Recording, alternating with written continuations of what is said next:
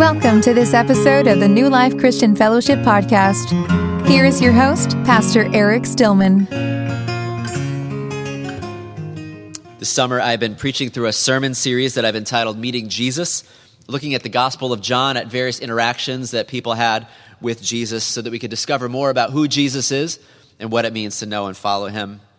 Last week, we looked at Jesus raising Lazarus from the dead.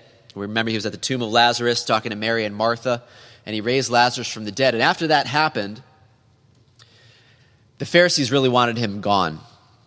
Basically, the Pharisees, the religious leaders at the time, were saying, next time Jesus is in Jerusalem, we're arresting him. That's it. Like, no more of this business. So Jesus kind of gets on the down low for a little bit, but then come John 13, he moves into Jerusalem for the last week of his life. So in this week, he's going to get arrested, he's going to be tried, he's going to be crucified. But he begins in John 13 with a very surprising and unexpected interaction with his disciples. So I want to read John chapter 13, verse 1 through 17. It was just before the Passover feast.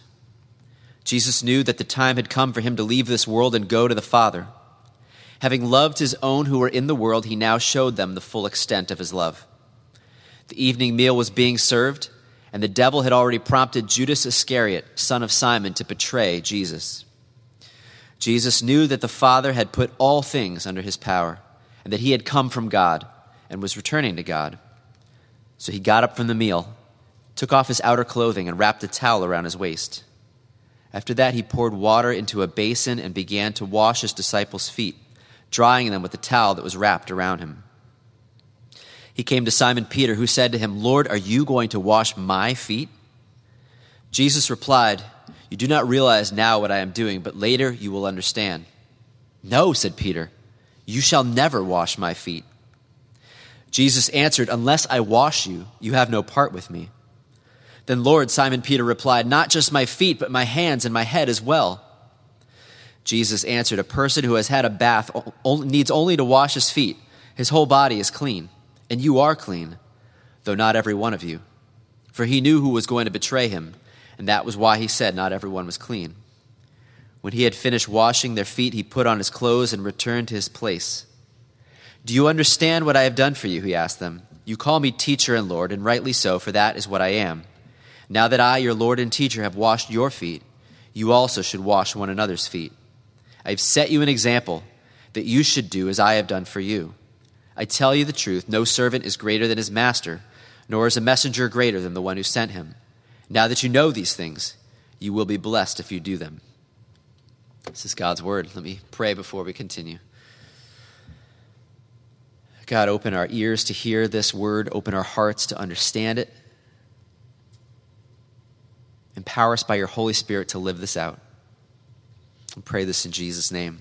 Amen. So this surprising event kicks off the last week of Jesus' life, and it centers around Jesus washing the feet of his disciples. As you can imagine, in Jesus' day, the roads were filthy and disgusting, dirty and dusty and full of animal droppings and all kinds of things that you would not want to step in, and everyone's wearing sandals. And so feet got pretty messy and disgusting. And the job of cleaning feet was such a menial, low job that not even Jewish slaves were allowed to do it. It was for Gentile, non-Jewish servants to do. So this is like the lowest of the low jobs. The Gentile, non-Jewish servants would wash the feet of people in those days.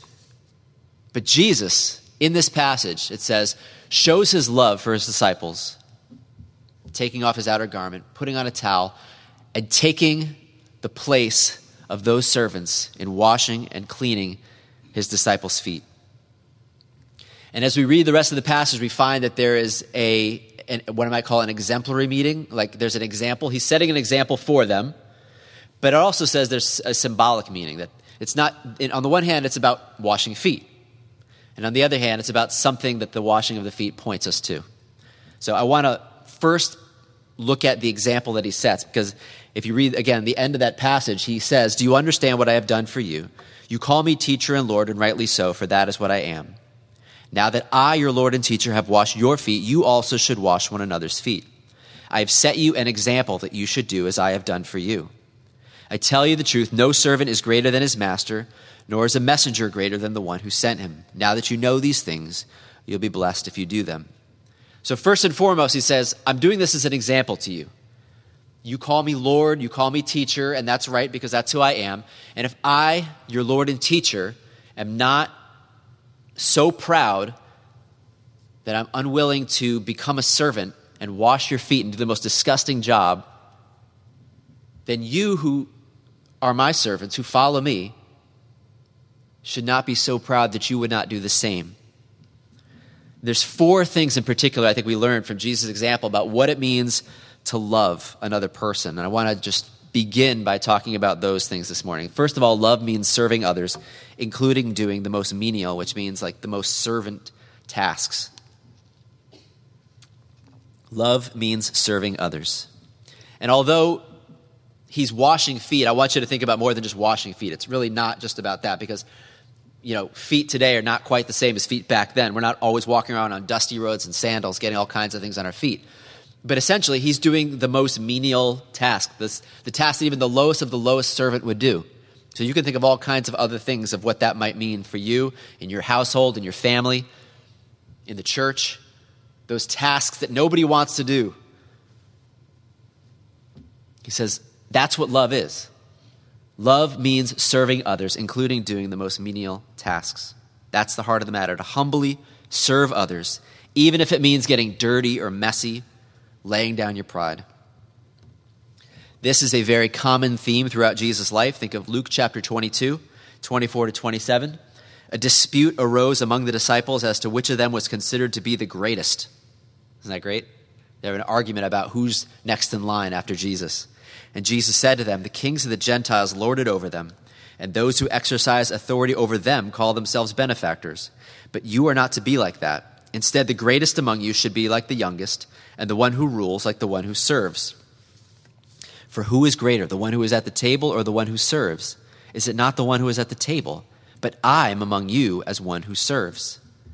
So they're arguing about who's the greatest disciple, and he says, you want to know who's the greatest disciple? It's the one who serves the most. It's the one who humbles himself the most to serve others. That's the greatest disciple. Love means washing feet. It means getting involved in the mess, in the dirt. Your home's a mess? Let me clean it. Your family's chaotic? Let me enter in. Your life's falling apart? Let me serve you. As Jesus, this example that Paul writes about in Philippians 2, 5 through 8, your attitude should be the same as that of Christ Jesus, who being in very nature God, did not consider equality with God something to be grasped, but he made himself nothing, taking the very nature of a servant, being made in human likeness, and being found in appearance as a man, he humbled himself and became obedient to death, even death on a cross. So Paul lays out, you've got, yes, you call me Lord, and rightly so, for I am equal to God. I am the eternal Son of God. But I made myself nothing, taking on the very nature of a servant, washing feet, serving those around me, all the way to death on a cross. And if I, your Lord and teacher, have done that, and if you are following me, then what is it going to look like for you to follow in my footsteps, to love and serve in that way? Again, love means serving others, including doing the most menial tasks. Second thing we learn from his example is this: love is an action more than it's an emotion. Let's face it, most of what we call love today is about feelings, right? Emotions. Most of when people talk about love, they're thinking about emotion-based love, feeling-based love, romantic love. When I Googled last night, what is love? First, I got the song lyrics, of course. Then after the song lyrics, the first website I found was called theconversation.com, and it defined love this way. Love is an emotion that keeps people bonded and committed to one another.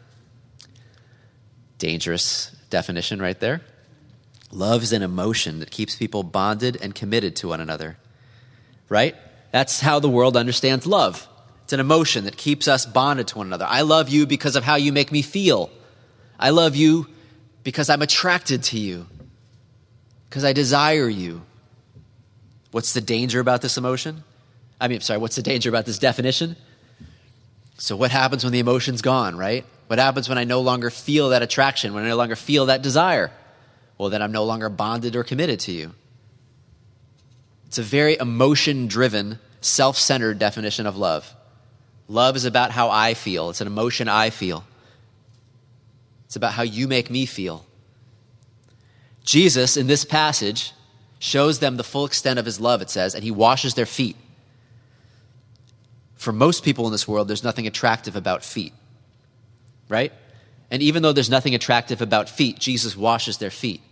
Not because he has a desire for their feet, but because love is not an emotion primarily. Love is an action. And he loves them so much that he is willing to serve them in the most menial way and wash their disgusting feet.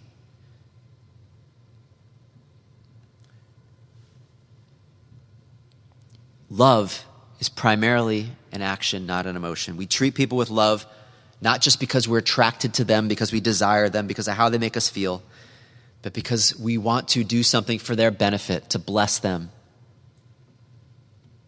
Remember the chapter on love in 1 Corinthians 13? Love is patient, love is kind.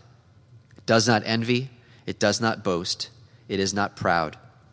It is not rude, it is not self-seeking. It is not easily angered. It keeps no record of wrongs. Love does not delight in evil, but rejoices with the truth. It always protects, always trusts, always hopes, always perseveres. Love never fails. You will not find in that verse anything about love being an emotion that keeps people bonded and connected to each other, right? No, love is primarily an action. It is treating another person with patience, treating another person with kindness, with a lack of envy, without boasting or pride. Love means not being rude to someone, not being self-seeking, not being easily angered, not keeping a record of wrongs. Love means not delighting in evil, but rejoicing with the truth. Loving someone means protecting them, trusting, hoping, persevering. That's what love is. And if love is an action primarily, that means that I can love someone even when I don't feel like I'm in love with them. Even when I'm not feeling the love that keeps me bonded to them, the emotion, I can love them. I can treat them with love. I can be kind. I can forgive. I can be gentle. I can serve them, regardless of how I feel about them. That's love. It's washing feet.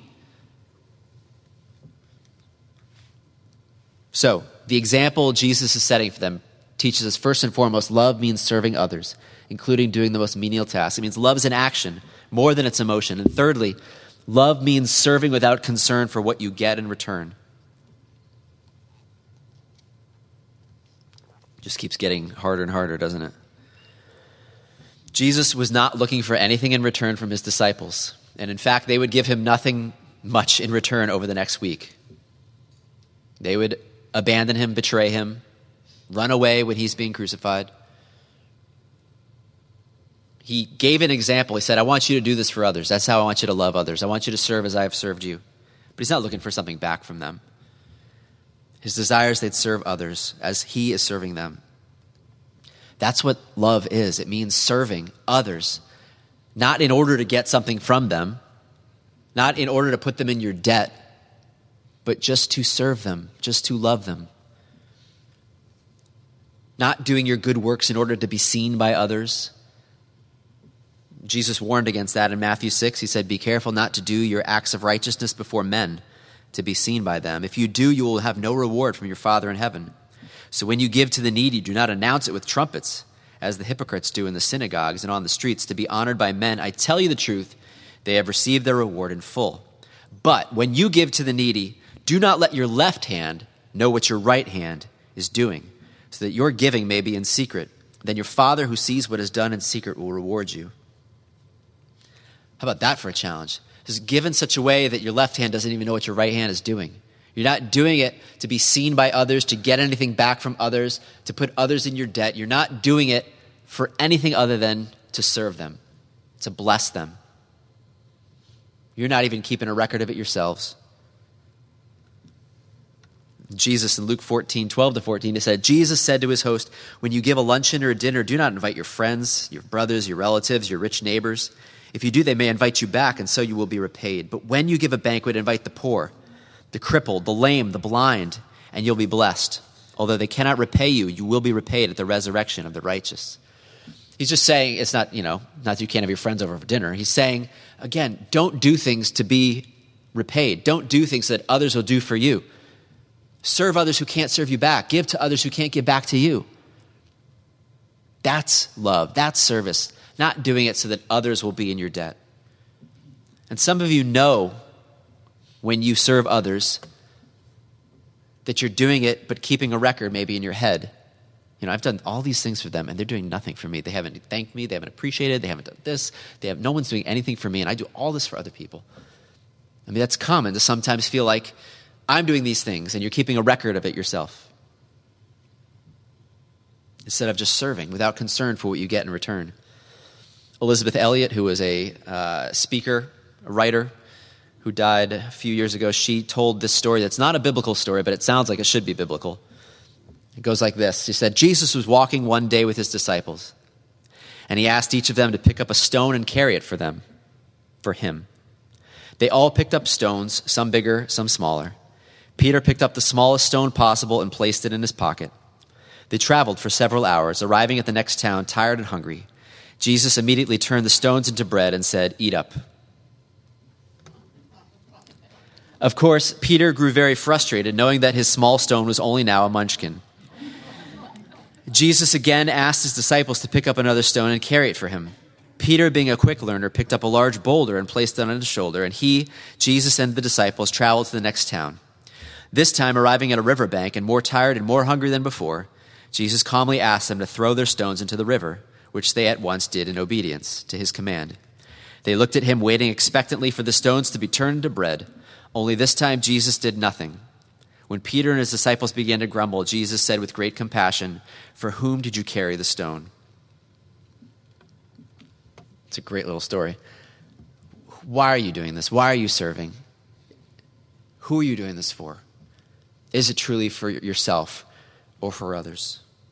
Love means serving without concern for what you will get in return.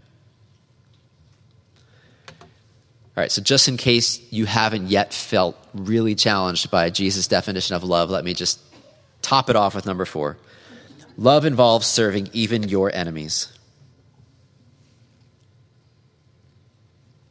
So not only does love mean serving and doing the most menial tasks, serving even when you don't feel love, serving without concern for what you get in return, but also it means serving even your enemies. Jesus is washing all the disciples' feet, which includes Judas, the one who's going to betray him, Peter, who's going to deny him, every other disciple that's going to abandon him. You look back at the beginning of that passage, it says Jesus knew that the Father had put all things under his power, okay?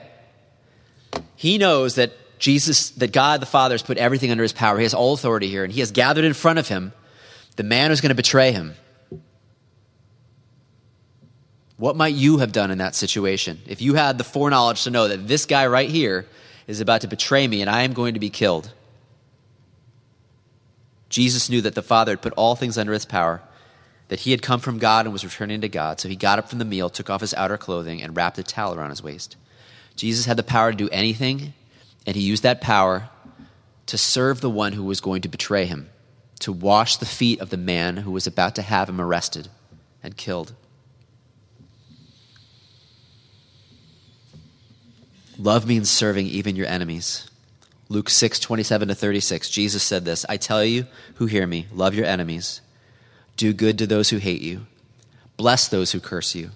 Pray for those who mistreat you. If someone strikes you on one cheek, turn to him the other also. If someone takes your cloak, do not stop him from taking your tunic.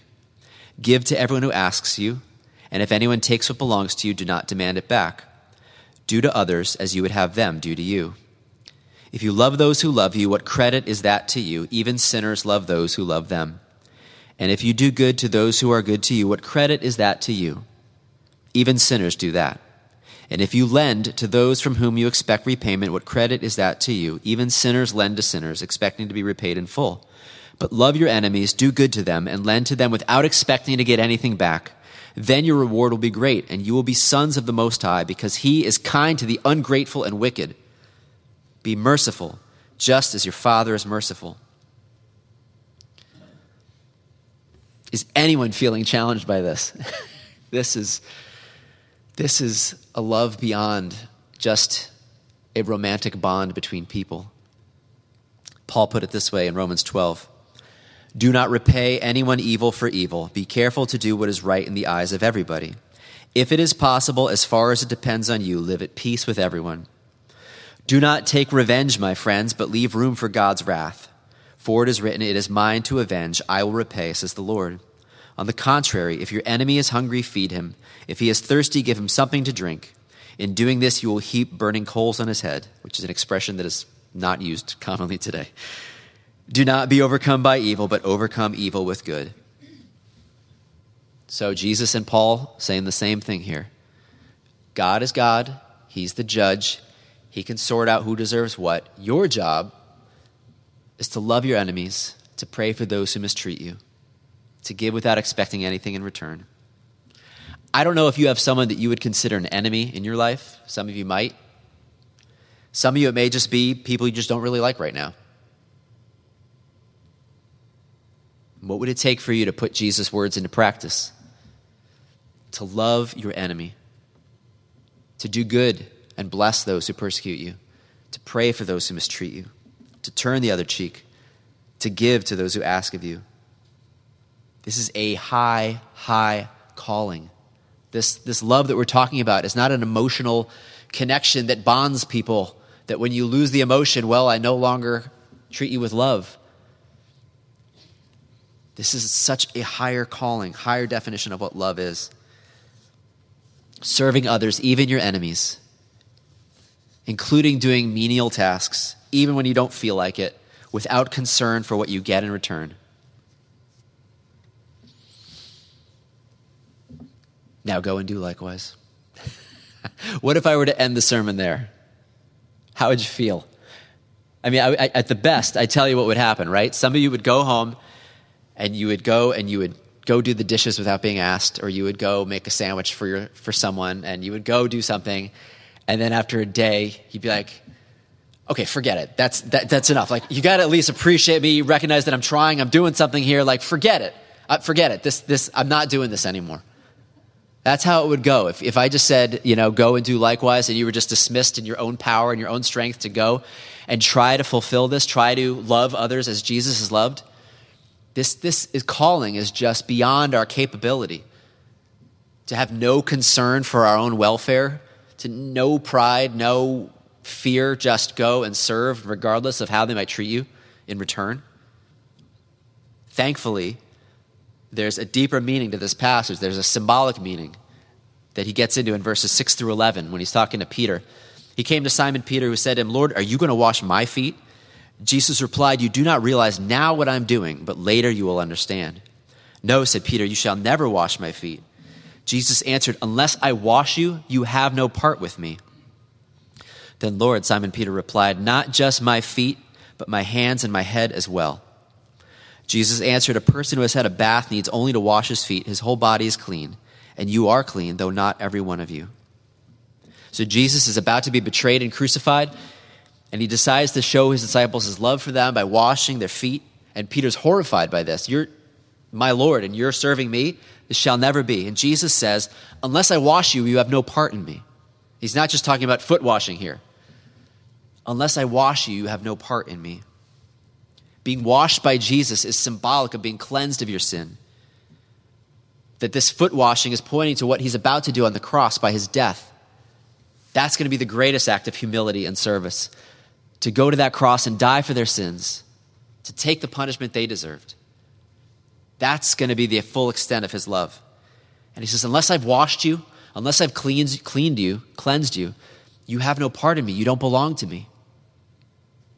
Unless I've removed your sins, you don't belong to me. You don't know God. Romans 6 is a passage where he's talking about baptism, and baptism is a great picture of this cleansing. In Romans 6, Paul writes, what shall we say then? Shall we go on sinning so that grace may increase? By no means. We died to sin. How can we live in it any longer? Or don't you know that all of us who were baptized into Christ Jesus were baptized into his death? We were therefore buried with him through baptism into death, in order that, just as Christ was raised from the dead through the glory of the Father, we too may live a new life. If we've been united with him like this in his death, we shall certainly also be united with him in his resurrection. Baptism, which we're going to be doing next week, is a symbolic act by which, as we go under the water and come up out of the water, we're identifying with Christ's death and resurrection. That as we go under the water, we have died to our sins. The water has washed us clean as Jesus' blood has washed away our sins. And as we come up out of the water, we're raised to new life in Christ. Baptism is this symbolic act of what God has done internally in saving us. And again, I want to encourage you, if you've never been baptized, come and speak to me. We're doing baptisms next week, and I want to encourage you, if you've never been baptized, to go through that if you've come to faith in Jesus. But being washed by Jesus is a symbol of being cleansed of our sins. And when he says, unless I wash you, you have no part in me, he's saying, unless my death covers your sin, unless you receive me as your Savior, unless you trust in me, you have no part in me, you don't belong to me. 1 Corinthians 6, another passage that gets into this. Paul writes, do you not know that the unrighteous will not inherit the kingdom of God? Do not be deceived, neither the sexually immoral, nor idolaters, nor adulterers, nor men who practice homosexuality, nor thieves, nor the greedy, nor drunkards, nor revilers, nor swindlers will inherit the kingdom of God. And such were some of you, but you were washed, there's that word. You were sanctified, you were justified in the name of the Lord Jesus Christ and by the Spirit of our God. Paul's writing to the Corinthians, he's saying, it doesn't matter what you've done. It doesn't matter what you've done. When you turn to faith in Jesus, he washes it all clean. All the sins are gone. You're forgiven. So back to John 13. Peter continues, says, then Lord, Simon Peter replied, not just my feet, but my hands and my head as well. Jesus answered, a person who has had a bath needs only to wash his feet. His whole body is clean, and you are clean, though not every one of you. What does Jesus mean by this? I think that he means, when you're saved, you don't need to be saved over and over and over again. When you come to faith in Jesus, your sins are clean, past, present, future. Hallelujah. He has paid the penalty once and for all of your sins. Isn't that amazing? But you need to continually come to him in confession. Continually come to him to be cleansed. Not that your salvation is gone, but that you need to continue to be made right again with God. As you sin and turn away from him, you come and confess.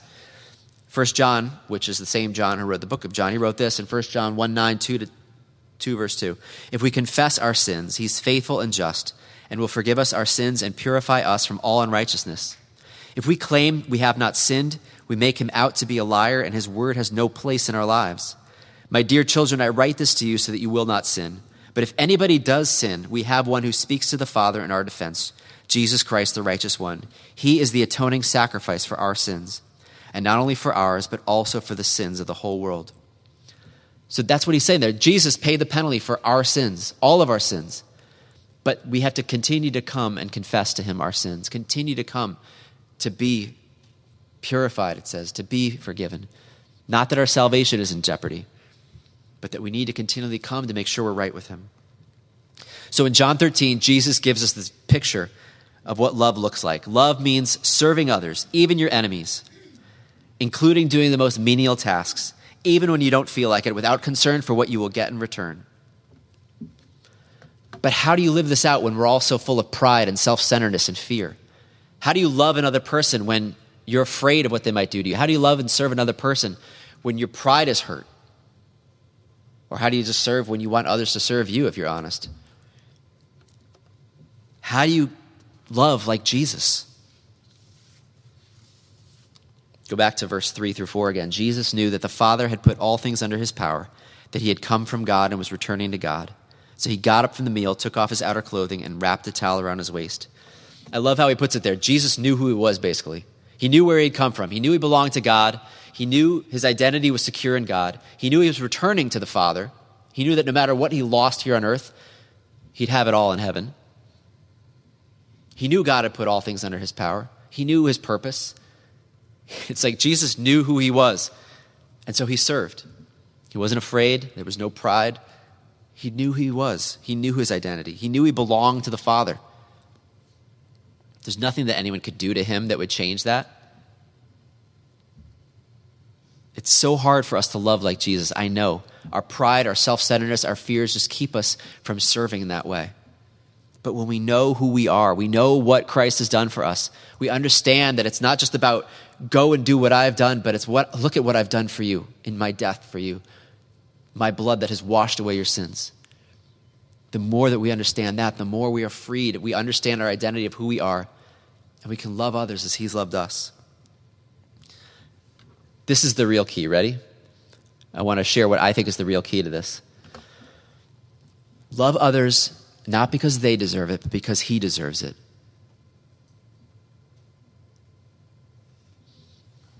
Love others not because of what they deserve, but because of what he deserves. I think that's the only way you're really going to get this. If you're going to approach people on the basis of what they deserve, you're going to have a hard time loving the way Jesus loves. Because, let's face it, most people do not deserve that kind of wholehearted service and love. People are rude and mean and take advantage of you, don't appreciate you. And if you're going to love and serve on the basis of what others deserve, in your own strength, you're not going to be able to make it very far.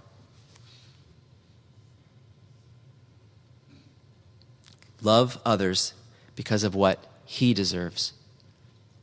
Because he deserves it. Because he's the one who gave his life for you. He's the one who laid down his life. Died in your place. And so even if your spouse, your children, your parents, your brothers, your sisters, your friends, your coworkers, your boss, even if they don't deserve it, love and serve because he deserves it.